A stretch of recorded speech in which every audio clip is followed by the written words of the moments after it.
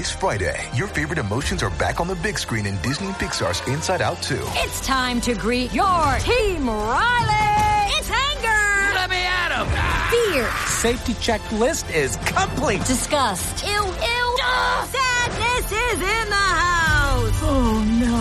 Hello, I'm anxiety. I'm one of Riley's new emotions. Disney and Pixar's Inside Out 2. There's a part 2? We're going! Rated PG. Parental guidance suggested. Only in theaters Friday. Get tickets now.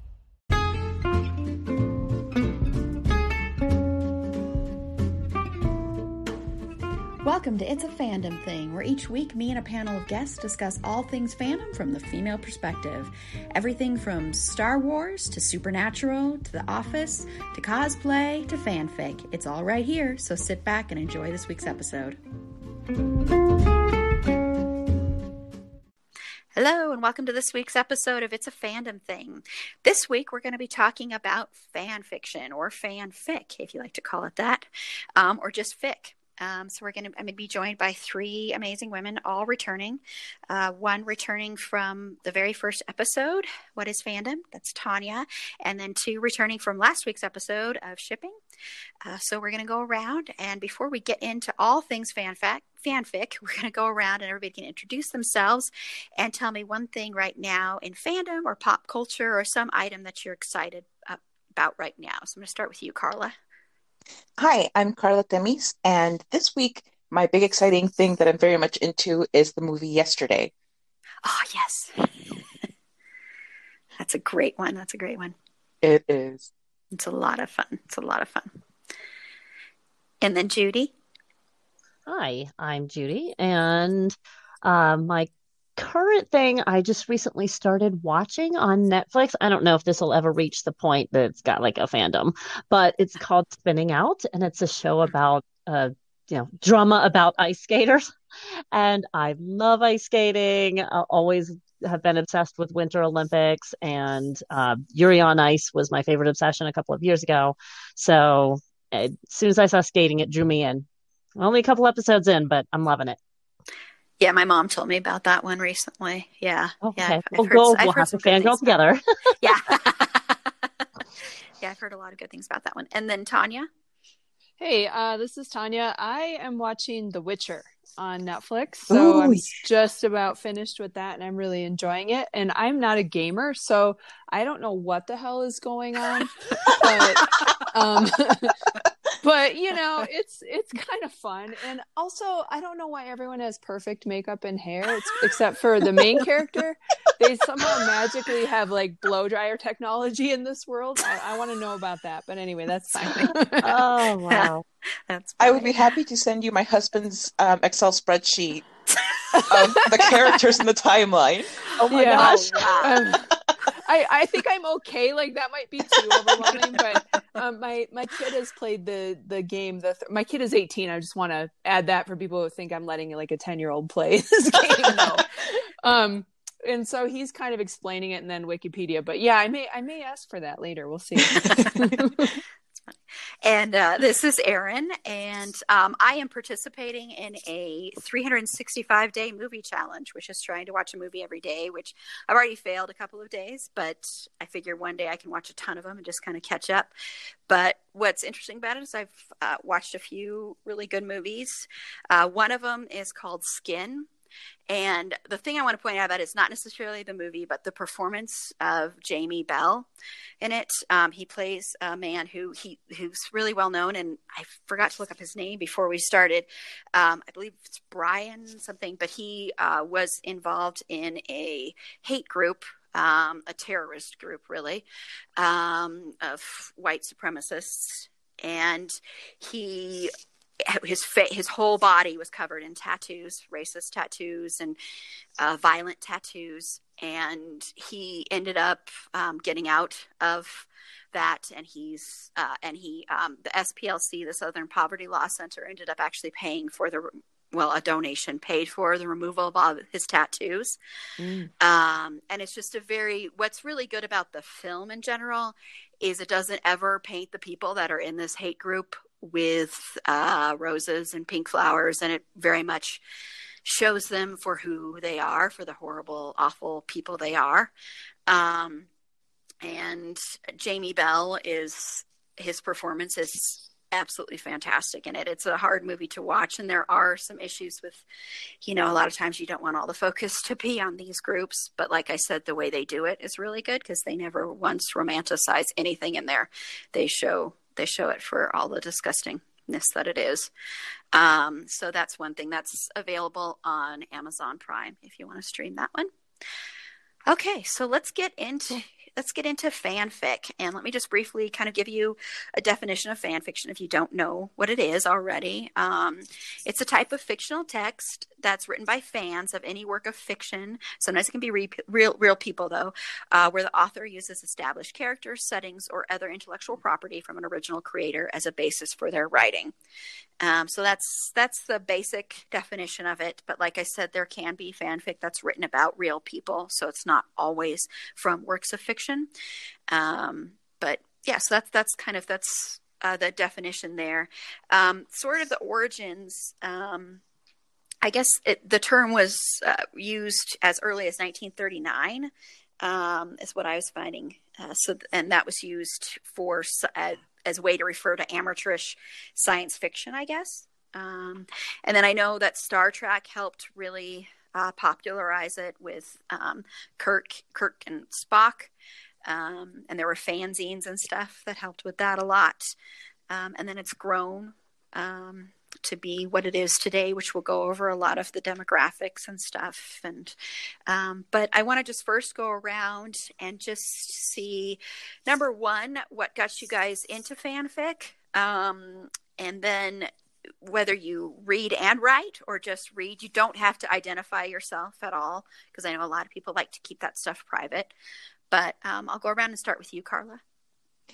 Well, I avoided fanfic for a very long time. I resisted the siren call of the fic, just because I wasn't really into X-Files, and people started talking about fanfic, and to me it was like, well, the writers do a perfectly good job. You don't need to sit there and make up your own stuff. So I was very high and mighty about it in my teens, and then eventually I started watching the Mindy Project, and it was when I was really getting into Twitter and trying to become part of the fandom, because it was just such a great show, and I just wanted other people to squee about it with. And they were posting links to fic, and I was like, okay, I guess I'll read a couple of these. And next thing you know, my phone has 500,000 tabs open with fic, and I just can't seem to make myself stop. That's fine. And you, Judy? Well, technically the first time I ever wrote fic was when I was little, who had never even heard of anything like, fan fiction. But I remember writing stories about things that I liked, cartoons that I liked, or Barbies or whatever. Just, I know I always like to write as well. So I guess that could kind of be called very, basic level fan fiction. But then when I started to get into fandoms, kind of like you, Carla, I was like, yeah, I'm not going to read that. But boy, what a slippery slope. Yeah. I lucked out. The very first fanfic I ever picked up was called, oh gosh, what was it? Something about energy, the law of conservation of energy. And it was a DCL fanfic. And it blew me away. It was so well written, and it had gorgeous art to go along with it. The themes and the characters were perfect. Just everything about it. I just totally fell in love with it. And yeah, pretty soon I had 100 tabs open and went down that rabbit hole. And now I just love it. It's available. First of all, it's at your fingertips all the time. If you got your phone on you, you have a world worth of fanfic. You're standing in line for something, grab 1,000 words and read it, whatever. And it just is it elaborates so much, and it's such a big, huge playground with these characters that we already love. So I just love the endless possibilities that fanfic gives us. Yeah. Awesome. And Tanya? Yeah, I'm going to be I'm going to try to summarize. I have no idea. I think I like, I've been aware of it for at least 20 years, like since I first, started going online, but I don't think I really actively read much until I started getting more into fandom and wondering, just trying to learn about the culture of fandom, if that makes sense, and curious about this vast body of work by people who are writing this for free, and as you mentioned, like the quality can be excellent, outstanding. But yeah, I would say more seriously, probably the last 5 years. And I do write, but I don't share my name because private. But I mostly wrote just to sort of play with some ideas, and also to get, for me, it helps because I do a lot of academic writing. And so sometimes it helps me just tap into, I can do whatever I want and it does not matter. Like it doesn't have to be great. And so for me, it's a way to kind of get around writer's block. And and I think I would say whenever I get interested in something, it's usually a character or a style of something that I get into. And I've done this, I guess I should also say this goes, I think, with my OCD. I legit have OCD, and I'll become like obsessive with a particular body of work. So I'll want to read everything about, X for a while, and then everything about Z. And I did this with movies. When I used to watch more films, I would watch every movie by a specific director that I liked, etc., or an actor, and then I would move on. So for me, it's sort of a similar pattern to that. I'll stop there for now. Okay, cool. And this is Erin, of course. And I think the very first fanfic that I ever read had to be a soap one. I actually think it was probably Brady and Chloe from Days of Our Lives. So that was pretty recent. And and I kind of read it like, I didn't really take it too seriously or really see, honestly, the art of it, to be frank. I think that started more, same as Carla with the Mindy Project, was really where that took off more. And I never, ever, I'm a writer myself. I write screenplays mainly, but I never thought I'm going to write something like that at all. That wasn't something that I ever entertained. But then the Mindy Project happened, and I read a lot of those, and I ended up writing 4 fanfics actually for the Mindy Project. And it was just such an amazing experience because it tapped into that creativity, and it led to me, I was in a extreme writer's block when I wrote the first one, and it led to me being able to write more screenplays and write more other original work. And it was amazing to get that feedback, because you're always your own worst critic. So getting any kind of positive feedback was wonderful. And then now I mainly write for Supernatural. I have a Dean in Therapy fic that has been going on since 2015 that I've been writing. And it's a work in progress. And I have, unfortunately, left it a lot and then had to return to it, and left it a lot and returned to it. And that's been a very therapeutic experience. And we'll talk more about that later. And then a few others that I've written there as well. And I'll refrain from giving my name right now. I might give it in a little bit because I'm fine with it. So I might give it in a little bit, but I'll refrain right now. But okay, great. So let's go around sort of and talk a little bit about the different hosting platforms, because I know originally, right now, the biggest one is Archive of Our Own, or AO3, as it's also referred to. But I know there are other ones, like, of course, fanzines that I briefly mentioned. And then there was fanfic.net that I know had a lot of issues with it. What is the main platform that everyone sort of uses or looks at fanfic on? Or for me, it's definitely AO3. I've tried others like fanfic.net, and I forget what else I've tried. LiveJournal, probably. Possibly, yeah. And it's just not as easy to sort as AO3, and I feel like AO3 just has a lot of features that I like, and also has just the most complete, just it's a nice big world of fanfic in there, and I don't feel like I'm missing anything by not going to any of the other platforms. Yeah, I agree with that.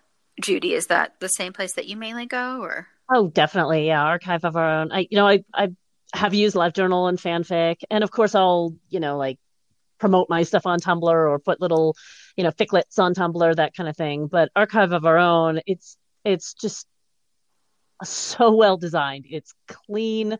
It's got a tagging and searching system that, probably is the envy of the Library of Congress. It's fantastic. It's clean. It's organized. I can get email updates every time, one of my favorite authors, sends out an update to their fic. So yeah. And the great thing is that it's fandom run, fandom owned, no ads, no money exchanging hands. It's all about the passion of the fans. Mm-hmm. Yeah, same. This is Tanya. I'll say same. That's where I'm mostly reading. I am familiar with fanfiction.net, and I'm going to throw some numbers at you because I looked this up because I prepared. And about an hour ago,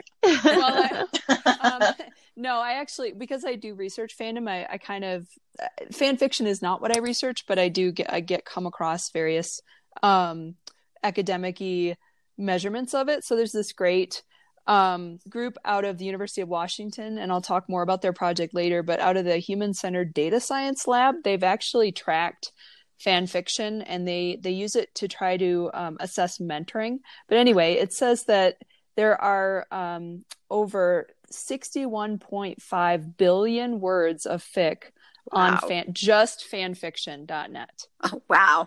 So, and then and that's a smaller one because people are getting away from it. Yeah. Right. And because Archive of Our Own, here's more numbers. Here you go. Has 4.7 million fanfics as of last summer when they won the Hugo Award for related work, which I think is worth mentioning, that fan fiction is I think more the general public is more aware of it, and I think it's becoming more accepted. So as a sociologist, I'm interested in like the boundaries, right? And what is the meaning we're making out of this, and kind of why are people and how are they building community, and who's saying it's legitimate versus not, right? So those are sort of, in addition to just enjoying reading it, which I can do, I like to think about it in that way as well. Yeah, that's very interesting, and that doesn't surprise me. Yeah, I think it's becoming a lot more mainstream, and it isn't frowned upon as much as it used to be. In particular with the people that were the original creators as well, which we'll get into that a little bit more, and the legalities and stuff as well. I think it's becoming a little bit better. And I also use AO3. That's where I post all my fic. That's where I've read most of mine. I did, like, when I first read the soap fics, those would usually be on message boards or different groups. They would post them on there, and I don't remember what platform it would be through because it'd be a link to that. But I know it wasn't Archive of Our Own or anything back then, but I don't remember what it was. But I know with fanfic.net, they came under a lot of scrutiny not too long ago because they were weren't they purging a bunch of fanfic on there, mainly ones that were under mature or explicit, which will go under a little bit what those tags mean. But mature is, of course, it contains like adult content, which a lot of times can be sexual content. Explicit means it can be even referred to as pornographic material in there as well. But I know, and that is correct, right? That's what I had looked up, but that they did purge a lot of their fic because they didn't want it. They didn't want those levels on there, those different categories. Yes, I believe so. Mm-hmm. Yeah. Because I know AO3 isn't exactly, it doesn't do that. You can find pretty much anything on there. Any kind of kink you have, any kind of anything, you can find it on there. And I'll just briefly go over some of the categories and terms that are used. There's angst, which is kind of angst-ridden fics. I always have angst in every fic I write. Oh, of course. Bring it on. Yeah. And then I can think of exactly one exception. Fluff. Fluff? No. No. What? Of what? Mindy Project. Oh, yeah. Missing The one. one I wrote about Danny being the repairman. Yes, which I wrote for you. Yes, he was the plumber. Yeah. Yes. Yes, you did. Yes. That's right. That one is totally, there's absolutely not a shred of angst in that fic at all. That was my over-the-top soap opera plumber. It was thing. glorious. I wrote that in like an hour, and that was pure porn as well. It's great. But that was a lot of fun. Which gets us into another term, PWP. Yes, porn with plot and porn without plot. Mm-hmm. Yeah, porn without plot. plot. What plot? Yes, exactly. Yeah. Mm-hmm. There's AUs, which are alternative universes, which are basically you take the characters and you place them in a different universe. So, for instance, if you could take the characters from the Mindy Project, since we were just talking about that. You could take Danny Castellano and Mindy, and all of a sudden her last name just flew out of my head. That's so weird. Thank you.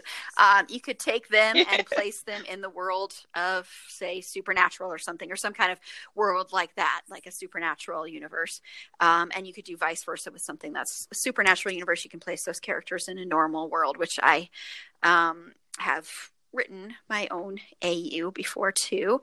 And then you also have crossover, which you can take certain characters from a certain work and then cross them over with another one. Like, I know a really popular one is Buffy and Dean Winchester. Mm-hmm. There are a lot of fics for those two together because a lot of people think they're very similar, and I can see it.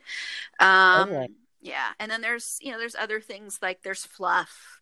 There's hurt comfort, where someone's hurt and you're comforting them. And there's ABO, which is Alpha, Beta, Omega, which I have never read a single one because it doesn't appeal to me. But I don't know if anyone else wants to explain that a little bit better, because I couldn't find the exact definition of it. But I'll try. And mostly I looked this up because, and I have read some, but because I wanted to know what is this? Other people correct me if I'm wrong, but my understanding is it's sort of almost like people are werewolf-ish, or sort of semi-animalistic, and the designations, if you will, the Alpha, Beta, Omega, refer to like ranking, and they have different personalities that go with them. And my understanding is that was created in part to enable MPreg, or male pregnancy fic, or to have an explanation for that. And I think it comes out of Supernatural. Is that what other people know? I've heard that it came either from Supernatural or what's the one with the werewolves? Twilight. Okay. Yeah. Okay. And yeah, people have somewhat animalistic, but the three different designations, like the alpha, alpha male kind of, they're the ones that are in charge, and they've got this sort of strong, powerful strength. And then betas are in the middle, they don't really lean one way or the other. And the omegas are the males who can become pregnant, or the only people in that world that can become pregnant. And they have more, I guess you could say, some feminine traits. They're often like softer and weaker, and a lot of it's based on sense too. Like they sort of smell each other and they're up that way, if you will. But I don't know. It all sounds a little crazy. If you haven't read it, I've read a few. And there's some really good ones and there's some not. But yeah, it can be an interesting dynamic. And I think one of the things that it appeals to people is the omegas almost have this quality where their place in the world is where a lot of women's place in today's normal world. And so I feel like it's a way of writing and dealing with the limits of femininity and being a woman, but in a fanfic when you're writing for men. Yeah, there's a lot of commentary there, and it ranges from quite explicit and raunchy to more just exploring those sort of power dynamics. Yeah, and I've never read one because it never really appealed to me at all. So whenever I see that tag, I kind of just run. But I know a lot of people one or love two it. that are I know a lot actually of people high love it. quality. Yeah, and I'm sure there are a lot that are really, really well written. There's also self-insert, where basically you insert yourself in there.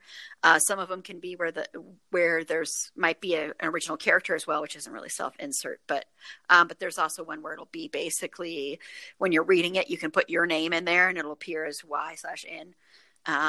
So that's a way for you kind of to insert yourself into that world, which I used to shy away from, but I've since read a lot of Dean Winchester and fics, and some of them, can be really good. A lot of them are just an excuse to basically insert yourself into having sex with Dean Winchester. I mean, that's really what a lot of them are.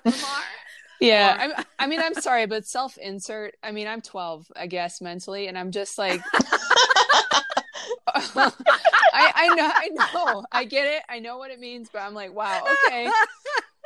I've never seen the appeal myself, but yeah, whatever. Well, sometimes that what you're thinking right now, Tanya, is actually correct. Anyway. Oh, I know. Oh boy.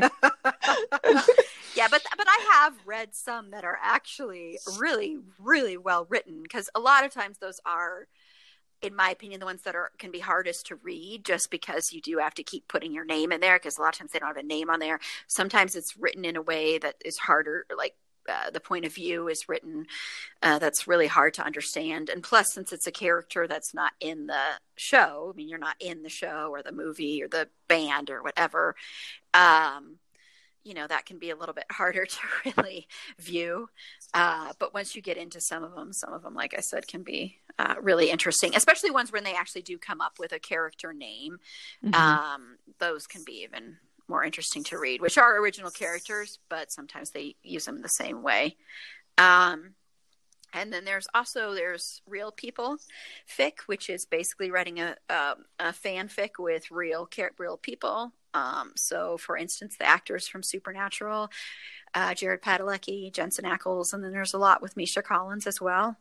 And I'm sure there are other actors from there. And I know there's a lot with like the band members of One Direction and stuff like that. And those... A lot of hockey. Hockey, really? Oh, mm-hmm. Okay. Huh. Believe it or not. No way. That's I didn't know that. Wow. Well, I think there's some football too, but I think there's a lot of hockey out there. Oh, I didn't know that. That's interesting. I had no clue. Well, there's a really good hockey fanfic for Destiel that's out there. I can't remember. What's that one called? Yeah. Do you remember it, Carla? It's called To All the Young hockey players. To all the fans. Yes. Thank you. To all the yeah. It's that's really, really good out there. Yeah. Speaking of hockey, and they're hockey players, so that's a good one. And that's an alternative. Now you're making universe. me sad. I have a 5-year-old whip that I've kind of abandoned. That's a hockey fic, and I'm like, I gotta get back to it. It's haunting me. Well, then maybe this will be the catalyst that kind of maybe makes you get back into that. Okay. My brain is just doing all kinds of terrible hockey puns that are ridiculous, and so I won't say them. All of my chapters are hockey puns, and it's fantastic. Okay. It's fine. I should have said from the outset, we can be in this episode. It's perfectly fine if you guys want to get as explicit as you want to, within reason, of course, but I'm perfectly fine with that one in this episode, because I know with fanfic there is a lot of explicit content. A lot of the way people look down on it is they think of it as just being strictly porn, a way to just write a lot of sex and get off on that. And I'm not saying there isn't a lot of pornography involved in it, and there is a lot of explicit material, and there's a lot of stuff that's really, really fun to read. In that kind of area, but there is some great writing there, and there's great stories there as well. So, and I would just say, like, I'm not gonna make hockey puns. I just hope somebody somewhere gets laid in the Zambrotti machine, like, or come whatever. On, it's endless. Right? And the machine that goes on ice. Just because just so you know, because I just looked it up because it had to be accurate for all the young hockey players out there. Pay attention. Oh, okay. Yeah. Okay. That's a quote from a famous hockey announcer in Canada. I can't think of his name. Yes. Yep.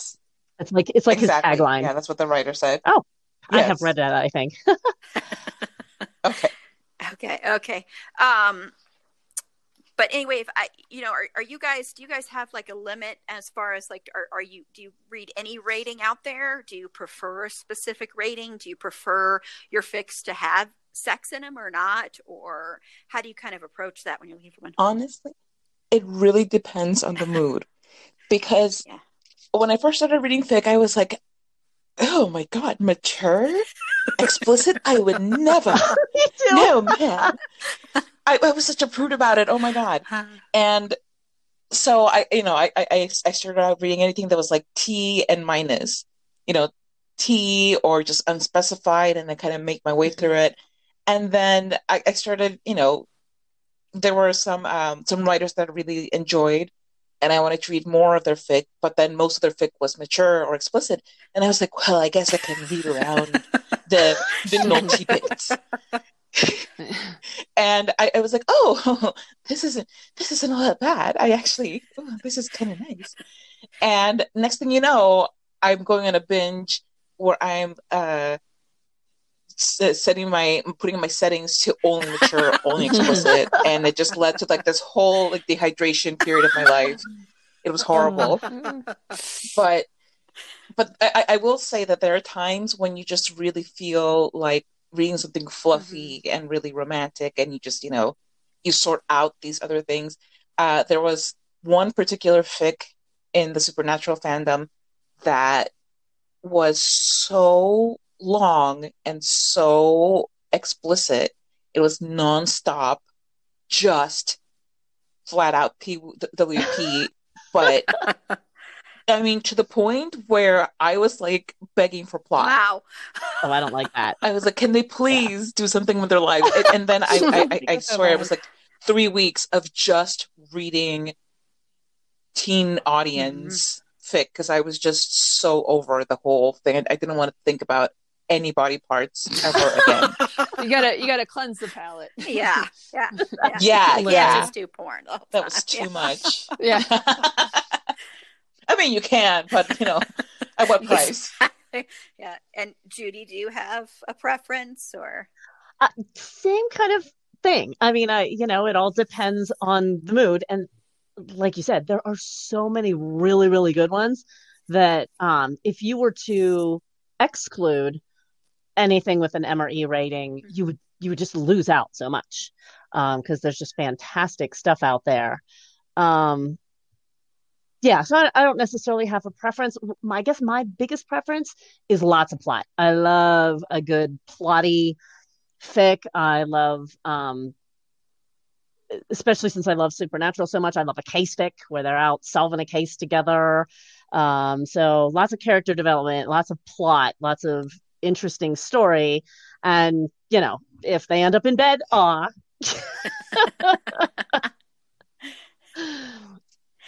Cool. And you, Tanya, do you have a preference? Well, okay, so I'm going to tell sort of some jokes, and then I'm going to like give you an actual answer. But okay, here's the thing. I think if you saying that you read fan fiction for the plot sometimes is a little like saying you read Playboy for the articles, right? Like, yes and no. Like, but that said, I honestly there are works in the fan fiction that are not explicit and that could be an episode or are better than the episodes. Like I've read ones that have fewer plot holes, right, than whatever show. So it depends. But I do want to say, like, I don't think there's anything, I don't have any kind of problems with the explicit. And often, as Judy was kind of saying, the explicit mature, people know more people will read it. So that's what they write.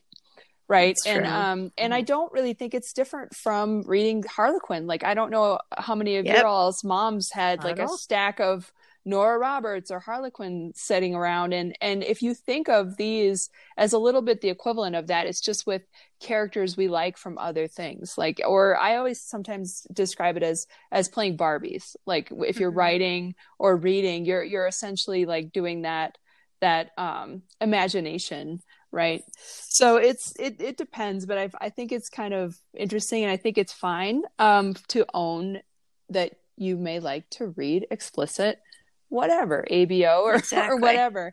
And I'm not, it's funny to me because I think that so many women are using these sites and writing, or women identified folks. And I think it's because if you look at pornography and, sex positive health for women, it's not there. So we're writing the porn we want to see in the world for us, by us. So it's feminist. There you go. Yeah. The thing I find so interesting about that is, if you read the sexy side of porn, I feel like it's kind of what women would love to see in a sexual experience. Watching porn, it's, 5 minutes of preamble, pizza man shows up at the door. 5 minutes later, you get to the, climax, so to speak. But with fanfic, you've got so much build up and character build. And as far as the sexual part goes, if you want to know what women want, read fanfic. There's just a ton of attention paid to arousal spots that, let's face it, ladies, they're neglected in real life. They're the sex experiences are very equal. There's unless you're getting into, the BDSM and that kind of stuff, but still it's very much everybody's on equal ground, and which in real life is not always the case. So I think it's kind of, we bring into fanfic some of these fantasies that we may be missing in real life. Yeah. Yeah, I think that's very true. Yeah, because you'll read some and it'll be, like, man, Dean Winchester. If you're reading like it's a self-insert one, for example, it'll be just basically sexual. It'll just be, wow, Dean Winchester really likes to pleasure a girl a lot more than he likes to get off, and it's and there might not be any reality to that. That's just what I think a lot of people wish and want that to be for women, is that you want to be paid attention to, and it's not all about getting the man off. And there's a lot of that slow build stuff in there. Foreplay that just goes on forever. Yeah. And it's great. Multiple orgasms, that kind of, stuff that isn't necessarily real life or doesn't really fit into typical porn necessarily. And I mean, when I was in my early 20s, late teens, and we'd go on road trips. I used to go on road trips all the time, and we would always go and buy a trashy romance novel and read it on the way out on our road trips. We would just do that. My friends and I, we would just constantly do that. And so it's the same kind of thing sometimes. I personally, unlike Carla, for instance, I actually first initially did it just to read the explicit and mature content. So I don't know what that says about me, but no, I'm kidding. But it just says that you didn't go to Catholic school for 16 years of your life. I didn't go to Catholic school. I went to an alternative, arts-driven high school. So that's probably why I went and looked for that. No, that tracks. Yeah. So I actually sought that out because like I said, I didn't necessarily think of it as this high art form when I first interacted with it. But then now I still mainly do the mature and explicit ones, mainly because, frankly, I like to have that in the stuff I'm reading. I like to have that included. And not everything I've written has. There's only but most of the stuff I've written also includes that. But yeah, but there's also great ones that are teen rated, G rated for general audiences, that kind of stuff. But then there are also those instances when you will read something and it's tagged inappropriately and it says it's teen and it does have some explicit material, which can be a problem as well, because, there are people that are under 18 who are accessing these sites, and some of this stuff might not be really suitable for them to be reading. Not that they don't know about this stuff, not that the majority of them might know about it. I don't want to get too deep into that, but yeah, I think it's just kind of,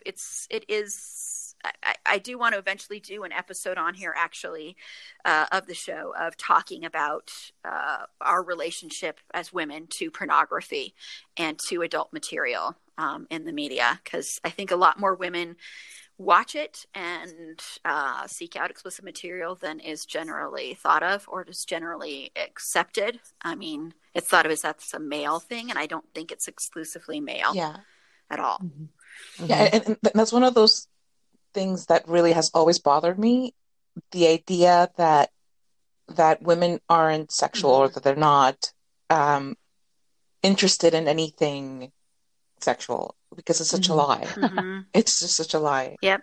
And then, you have kids picking up on that and believing it forever, and it doesn't do society any good to lie to them. Exactly. But all of that said, just to dispel the myth that, fanfic is nothing but porn. Yeah. I went and did a little bit of homework myself, and really only about 65%, actually the other way around, 65% of fanfic out there on AO3 is rated T or below. Okay. So really, a smaller portion of it actually is rated mature or explicit. Mm-hmm. So there's a whole lot of fanfic out there that doesn't necessarily have that aspect. Yeah. I wonder if that's like, if it depends on the fandom. I mean, because I figure it has to. It does. And in fact, I did a little bit of that too, because I'm a nerd. And I looked at like the top 3 fanfics that are out there, and Marvel, it was like 71% not explicit or mature. But when you get into something like Supernatural, which is the second biggest one out there, that goes down to only 63%. So it does kind of depend on the fandom. Yeah. Yeah. It goes down, does it? Ooh. Well, I was going to say, just to sort of validate Erin's comment too, like, I think it's just, when you get into fanfic, it's like when you're an adult living on your own for the first time, and you're like, oh my God, I can eat ice cream and pizza anytime I want. And then you do that, like Carla mentioned, I think for 3 weeks straight. And then you go, okay, now it's time for a salad. Right. Absolutely. Right. Very much so. Yeah. Okay. But no, I agree.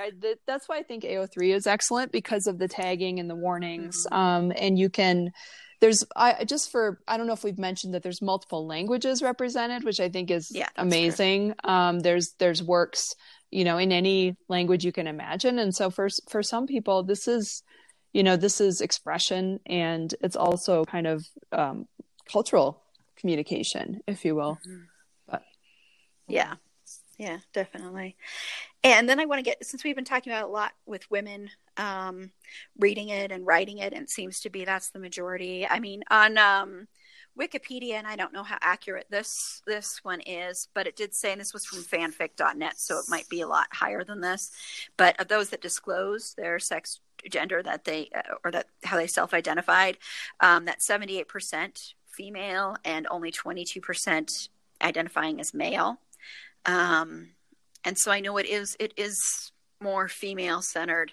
And I know, did you have any other statistics for that, Tanya, as well? I don't, on the gender balance in particular. No, I was mostly teasing. I literally looked up one website that I knew about, but yeah, no, but I think AO3, our Archive of Our Own, which is AO3 just for folks, if we didn't say that, does a lot of analytics on their own. So I haven't looked at it, but I know that they do have information. There's various ways you can kind of assess that. Yeah. Also, I do have one thing to mention that's a little bit nerd level. So through my research project, I actually interviewed someone who works at a library in, I think it's in Austin, Texas, at the university. And they told me that, I'm not going to say their name to protect them, but they told me that library has an archive of all fan fiction. And wow. I think it's really funny because it's basically in this really conservative school in this conservative area, and it's Mm-hmm. like literally all the porn. Like being Wow. Wow, that's fantastic. yeah. So I just sometimes, you know, when the world gets me down, I think about that and I laugh. Sharing that. Yeah, you're welcome. Oh, that's interesting. That's really interesting. I'm going to be thinking about that for a long time. Thinking about my work being out there.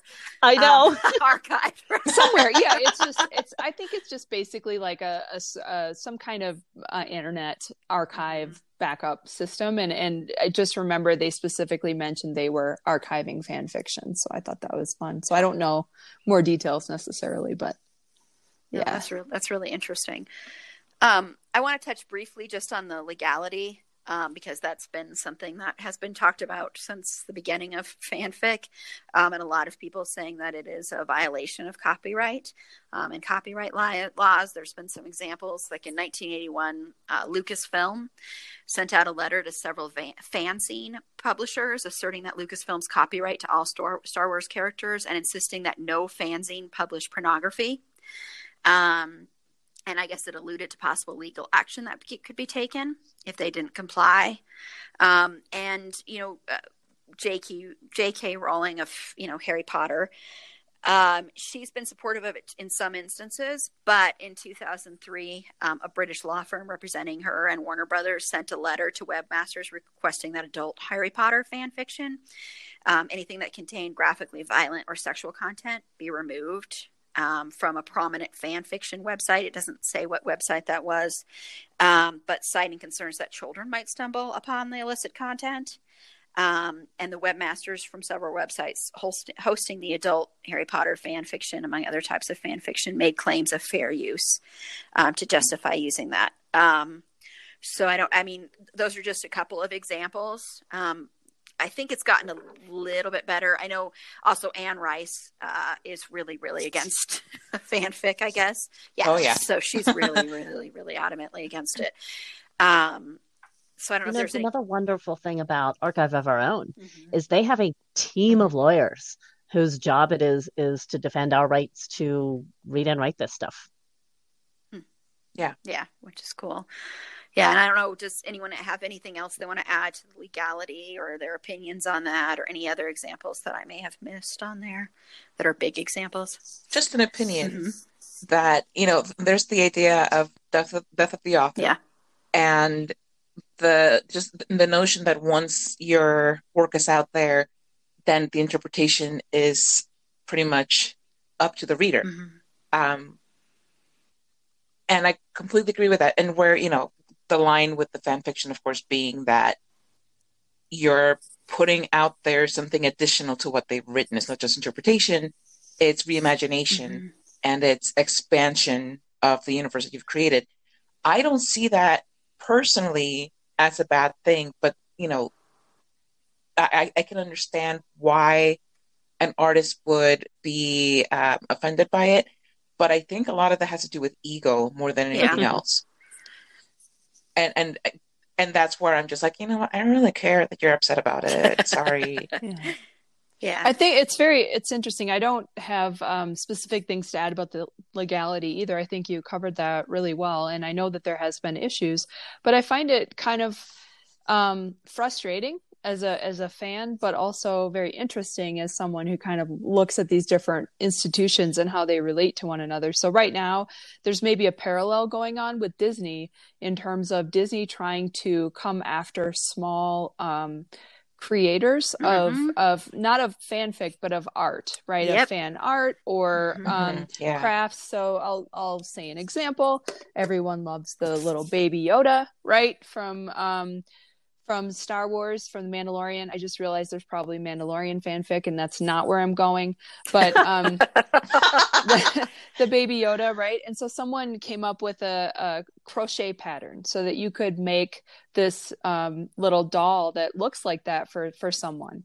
And Disney has been going after everyone on Etsy selling the pattern. So they're not selling the doll; they're just selling the pattern. And it's frustrating because typically fan related art or crafts on something like Etsy, as long as you don't make over a certain amount of money, you don't generally don't bother you, right? So like when you go to a con and you see someone who has, say, supernatural earrings made with the it's like bullet casings they use in those sometimes, right?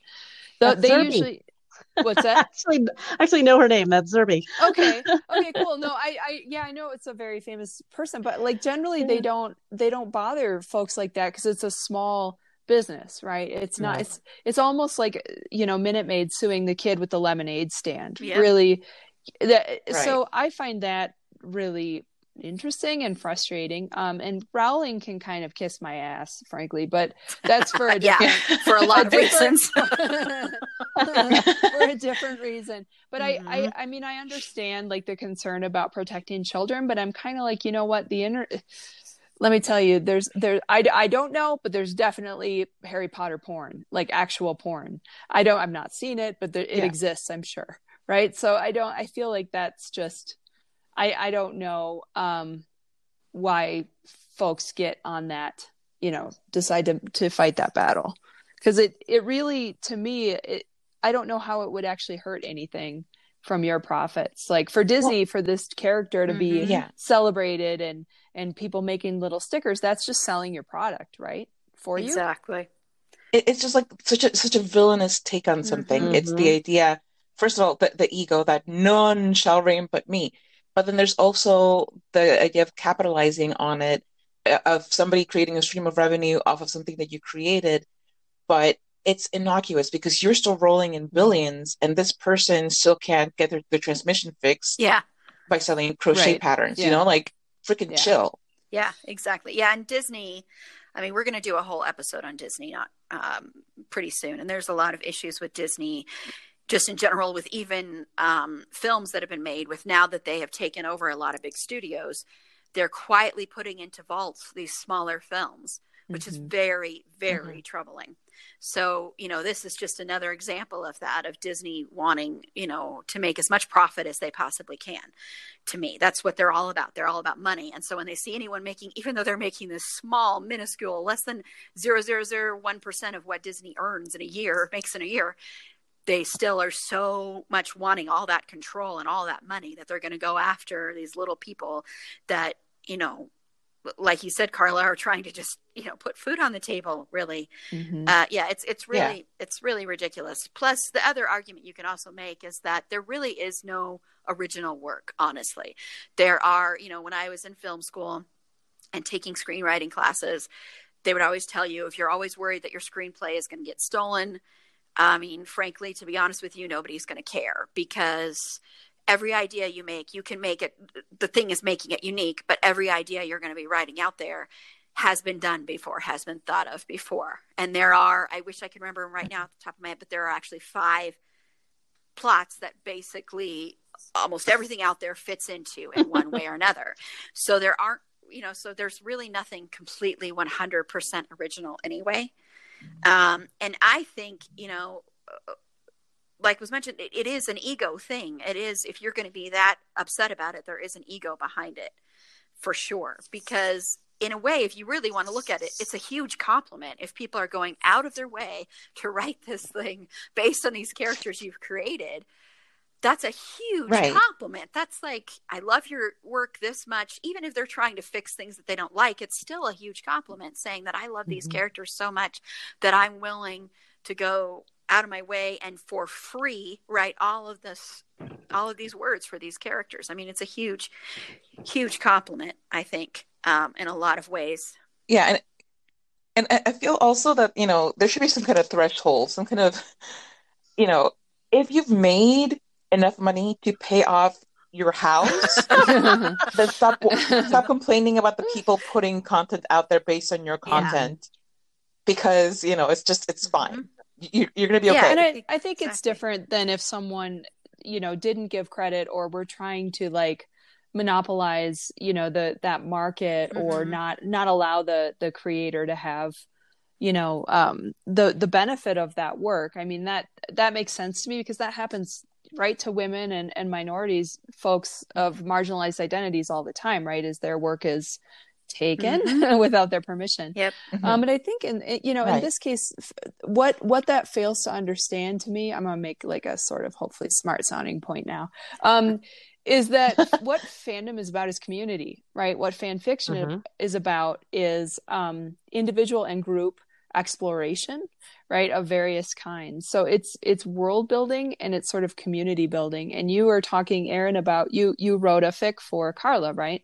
So that's an example of what anthropologists call a gift economy, right? Where you gift something and then someone gifts something to you, and that solidifies ties between the two of you that, you know, may come in handy. Like back in the day, it would have been, hey, there's a hurricane, please help me with my house. And now it's, you know, if Carla wants to give you a piece of art or something in return, right? So that's just basically bartering, and I think fandom really works that way. So why for the love of all that is you know, holy, like why would you, if you're Disney, have to go after folks? It's just so frustrating, you know. Yeah, it's petty. It's very petty and childish. It absolutely is. Yeah, it's ridiculous.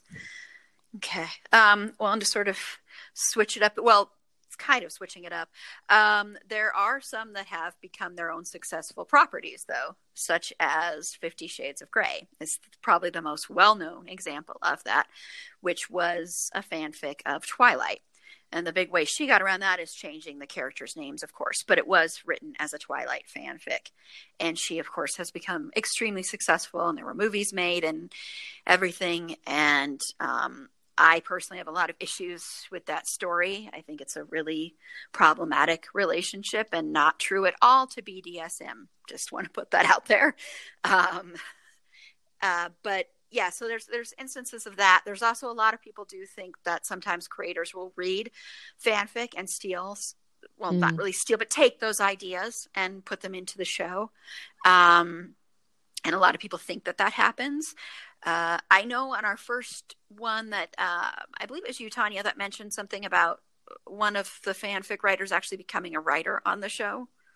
Yeah, that happened in the Xena Warrior Princess show and fandom, where someone who, and I meant to look up more about this. So my Xenite friends, I'm sorry that I might get this wrong, but I believe their name is Melissa Good, and they were a fanfic writer, and then they were, I'm not sure who contacted who, but they definitely wrote at least a couple of episodes for the last series of the last season of the show.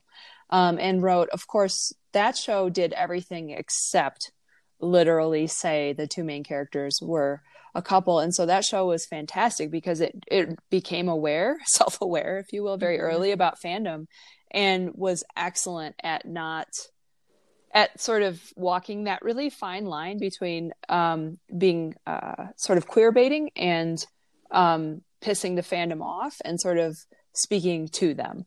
And there's hit and miss there too. But anyway, yes, so that happened. And I know at least of one other individual who kind of got their start writing fic and now writes as a screenwriter. So for a different show. Yeah. I could name several fanfic writers off the top of my head that I would trust with beloved Supernatural more than the writers who are on the show right now. Yeah. It's so true. It's so true. That's one of the things with fanfic, and one of the reasons why I keep reading fanfic is that the fanfic writers tend to write the characters more consistently. So they're not necessarily like completely out of character every 3 episodes. Yeah. And they respect the story and the background and things, you know, things that actually make sense, which I'm sure it's hard to keep it together when you're writing on the actual show for 15 seasons. On the other hand, it really shouldn't be that hard. But you know, getting back to things being their own successful property, I think that, you know, when you get to the point where you've kind of mastered a voice, you know, you've mastered a voice within a fandom, and you tweak it just enough that you've made it your own, and that it's recognizably your writing, that's when I think people kind of ascend into the stratosphere of, you know, I have my own book now because I became so widely popular thanks to my fanfic. Mm-hmm. And, you know, it's a shame that 50 Shades of Grey is such trash. Yeah. Because I really wish that kind of honor would go to writers like some of the ones that I think are some of the best in fandom, Mm-hmm. and who I think would be maybe less jerky about it. But... No, I agree. I agree with that. Yeah. Yeah. There's a lot of stuff I could say about 50 Shades of Grey. And my problems with that relationship is what I really could talk about. But if we're talking about, you know, successful properties and how and fanfic, even though it wasn't called fanfic, like you mentioned before, there's only a few original stories out there, and so many other things were based on things that have all sorts of respect, if you will, as literary works or TV shows or movies or whatever, that they're all based on something else.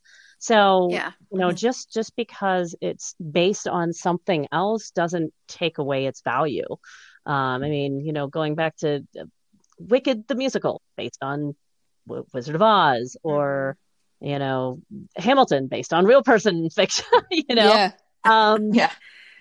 Shakespeare, my gosh, how many times have we redone Shakespeare or Shakespeare in Love? Yeah. You know, it's a real person imagining of, you know, what inspired Shakespeare. The Grendel was based on the Beowulf, you know, like we can go way back. Fan fiction's not new. Yeah. And it's something that should not be treated as just some whim of fangirls. Mm-hmm. Yeah. I mean, Clueless is based on Emma. So, you know, Jane Austen. Right. So it's the same. And speaking of that, since we have Clueless, can we all agree now, though, that we need to stop remaking Jane Austen? Yes. Can we just... But we have enough, Jane right? Austen is unless personally, so unless it's Dean and Cass, no, or I'm just kidding. Yes, I've read that. No, I'm just like every time I see one, like I saw some ad for Jane Austen's unfinished novel. I was like, what did she write? Like 3 words on a piece of paper, and you're like, here's this thing. We'll put people in off-year dresses. Down to sometimes. You know. Oh, anyway, sorry. Okay. But you know, one of the things where I have issues with just exploiting an artist until you've like bled them dry is when you're just down to the dredges and it's just their absolute worst writing or worst anything, and you're like, you know what, the name is still famous, we'll still get butts in seats, let's do it anyway. And then it's so derivative and horrible. But when you have something where you have a big fandom and they've already written a lot of fanfic for that particular fandom, and something gets put out that's horrible and derivative and dredgy like that, the fandom can rescue it, which is not fair to the fandom to have to, you know. You're talking about like a bad episode or a bad movie or something.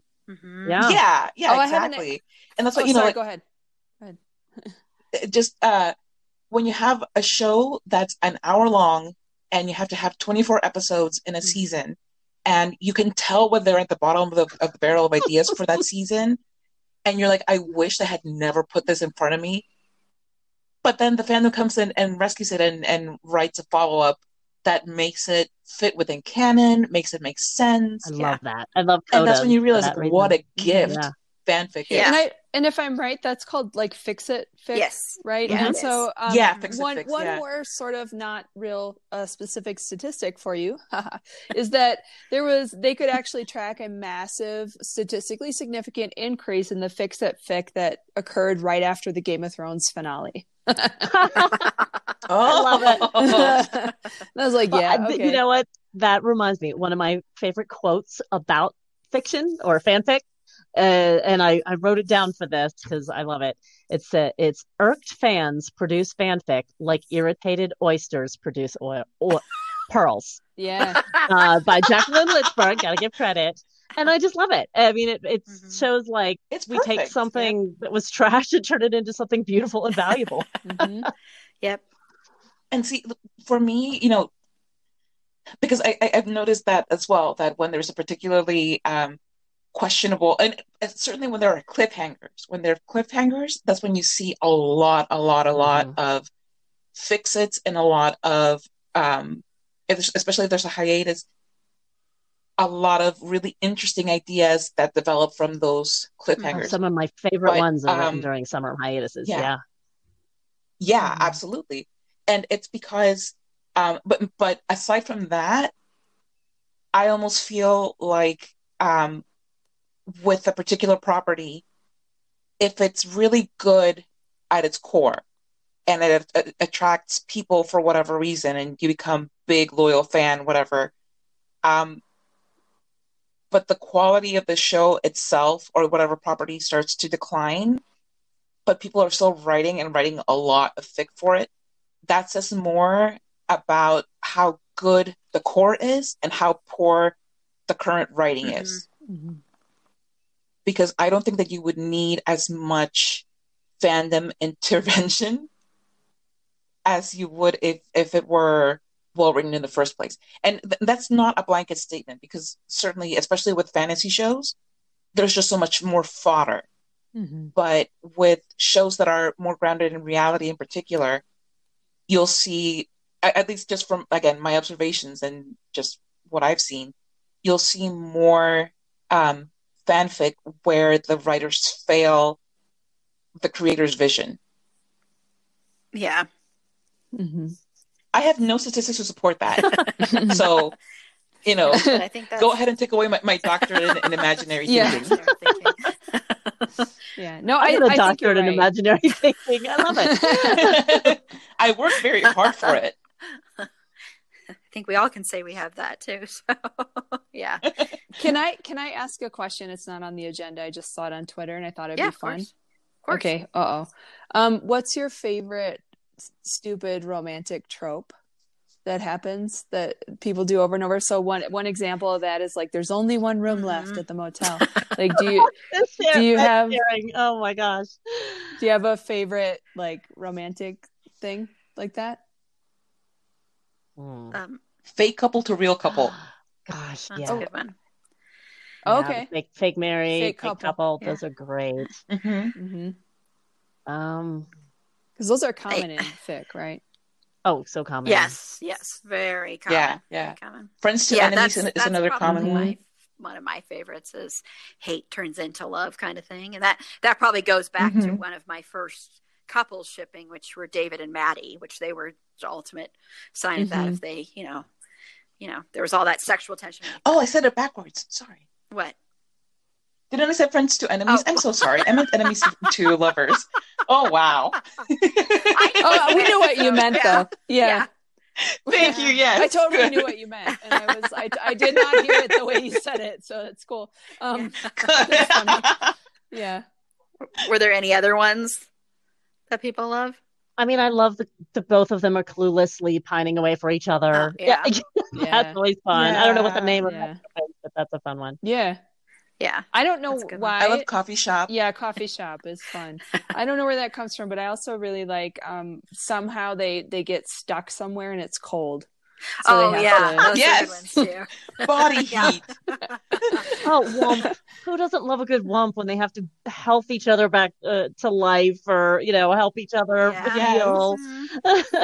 That's another, and I read Dean Cass fic not too long ago. I can't remember the name of it right now, but it was one where they both ended up. It's the same kind of thing of like there's only one motel room, but they both ended up in this cabin at the same time, using the cabin at the same time. And I wish I could remember. One was for try to get, I think Cass was a writer, I believe. And so he was trying to get his inspiration back. And then, and then Dean was just out there to get some time away. And they ended up, getting together, of course. I think I read that one too. Yeah, I liked that one a lot. It was from last year's DCPP, I think.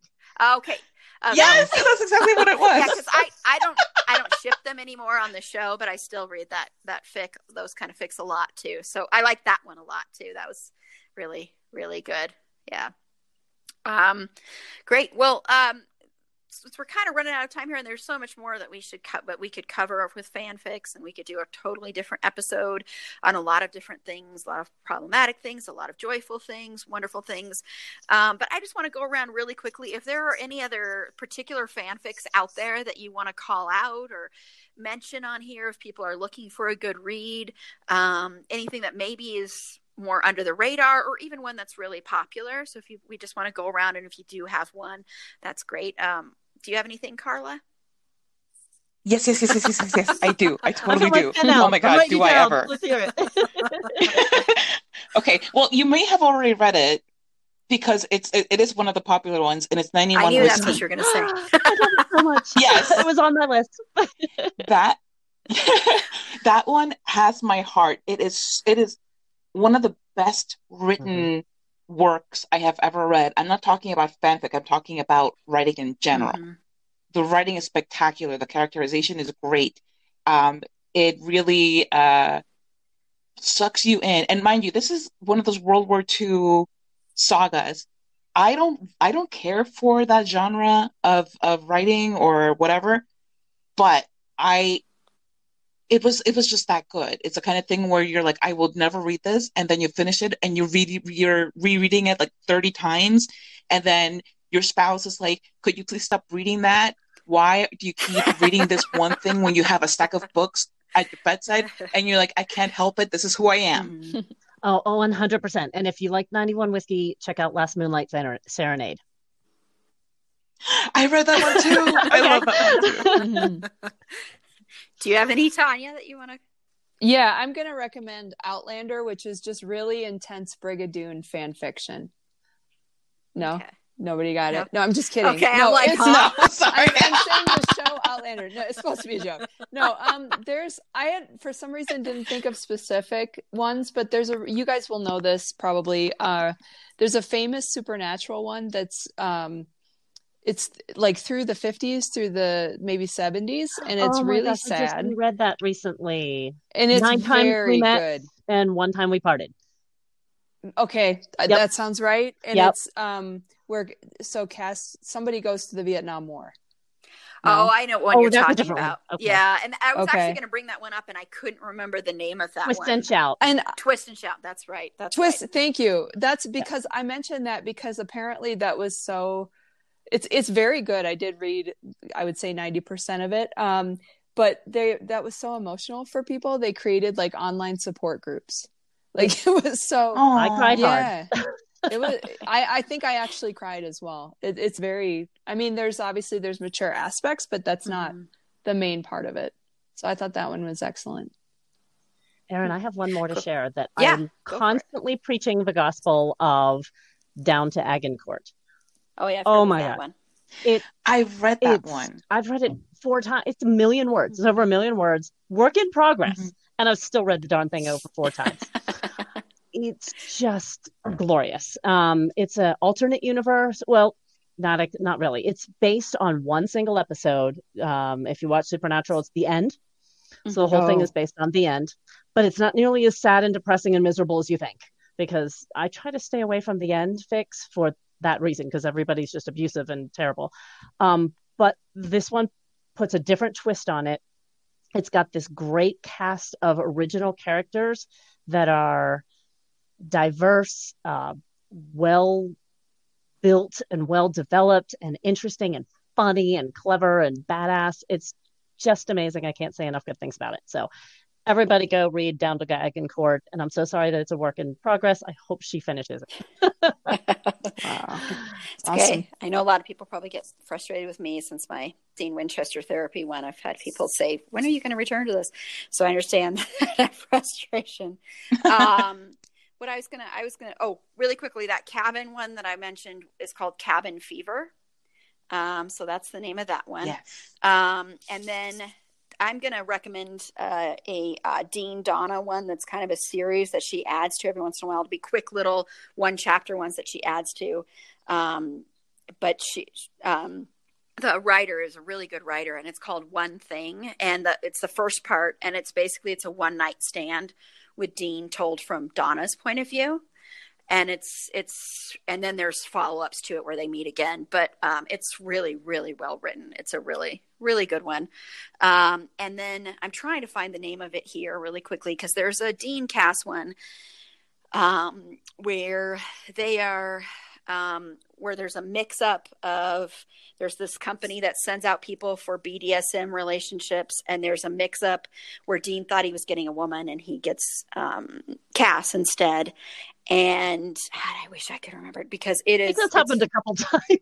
Yeah, but this Yeah, This one is so good, and I just Wasn't it when like Sam got him a prostitute for his birthday or something? Or No. that's a different thing. Okay. No, this is totally different. It's like nobody knows that he's doing this, so it's that scene's doing it. And I really, really wish I could find it because it's Carry On. Are you talking about Carry On? I don't think Where Dean is the sub because he needs money to pay for Sam's college? No. Dean isn't the sub. Cass is the sub. So I'm sorry. I'm trying to find it because I wanted to mention that really quickly before doing this, but now I can't. It's one of my favorite ones. Hopefully they didn't get rid of it. Because there are also certain. Oh, nope. That's not it. The Kinks. That's what it is. It's called The Kinks. Oh, that's the one. That one's really good. I remember we were reading it at the same time. And like, I'll have to check it out. Yeah, that's a really good one. And it's a very accurate depiction of that kind of relationship too. Just to put that out there too, because I know sometimes that's not always accurately depicted. But okay, great. Well, I think that's a good place to sort of wrap it up right now. And like I said, I know we missed things and missed certain tropes and certain tags and stuff like that and other things that we could talk about. But, like with most things, we can talk about it for hours and hours, and we may down the line do a follow-up or just do a follow-up just covering a certain category. But to close out, I just want to go around and just have everyone say where they can be found if you want to be found and if you have anything to plug. So I'll start with you, Carla. Yes, I am Carla Temis. I can be found anywhere that you want to look for me. It's CarlaTemis. And if you're interested in often short fic about either the Mindy Project or Supernatural, my name on AO3 is, what is it? Hang on. Fort Lauderdale's. That's what it is. Yay. And it's really good stuff. You're welcome. Thank you. Okay. And then Judy. Well, again, my main fandom presence is Tumblr, so you can find me at Angels Watching Over. Great. And Tanya? I'm Tanya Cook. You can find me on Twitter. My research project I mentioned is at AK Nerd Fighting. And it's a capital A, a capital K, a capital N, a capital F, or you can find me at Prof. Tanya Cook. And that's just everything from academic stuff to things my kids say. Thanks. Awesome. Okay. And then this is Erin. And you can find my work. I will go ahead and plug it on Archive of Our Own under C. Avery 1. That's S as in Sam, EAAVERY 1.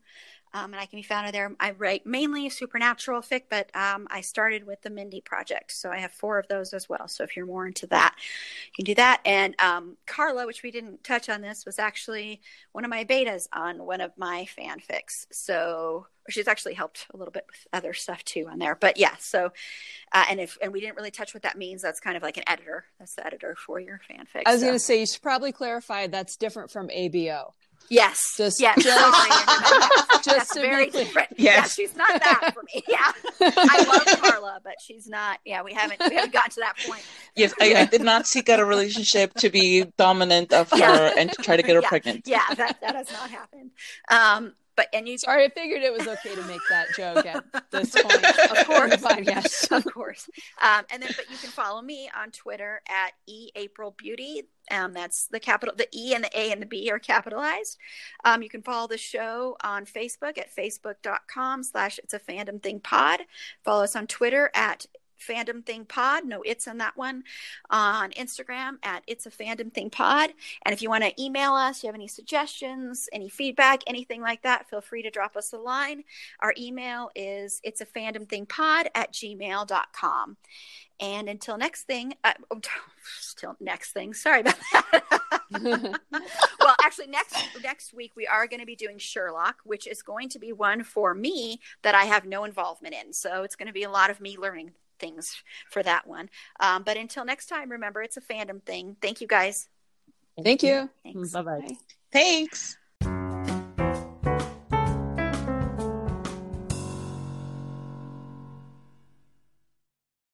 Anatomy of an ad. Subconsciously trigger emotions through music. Perfect.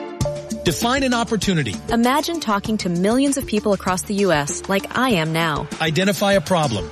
Creating an audio ad is time-consuming. Offer a solution. Utilize cutting-edge AI.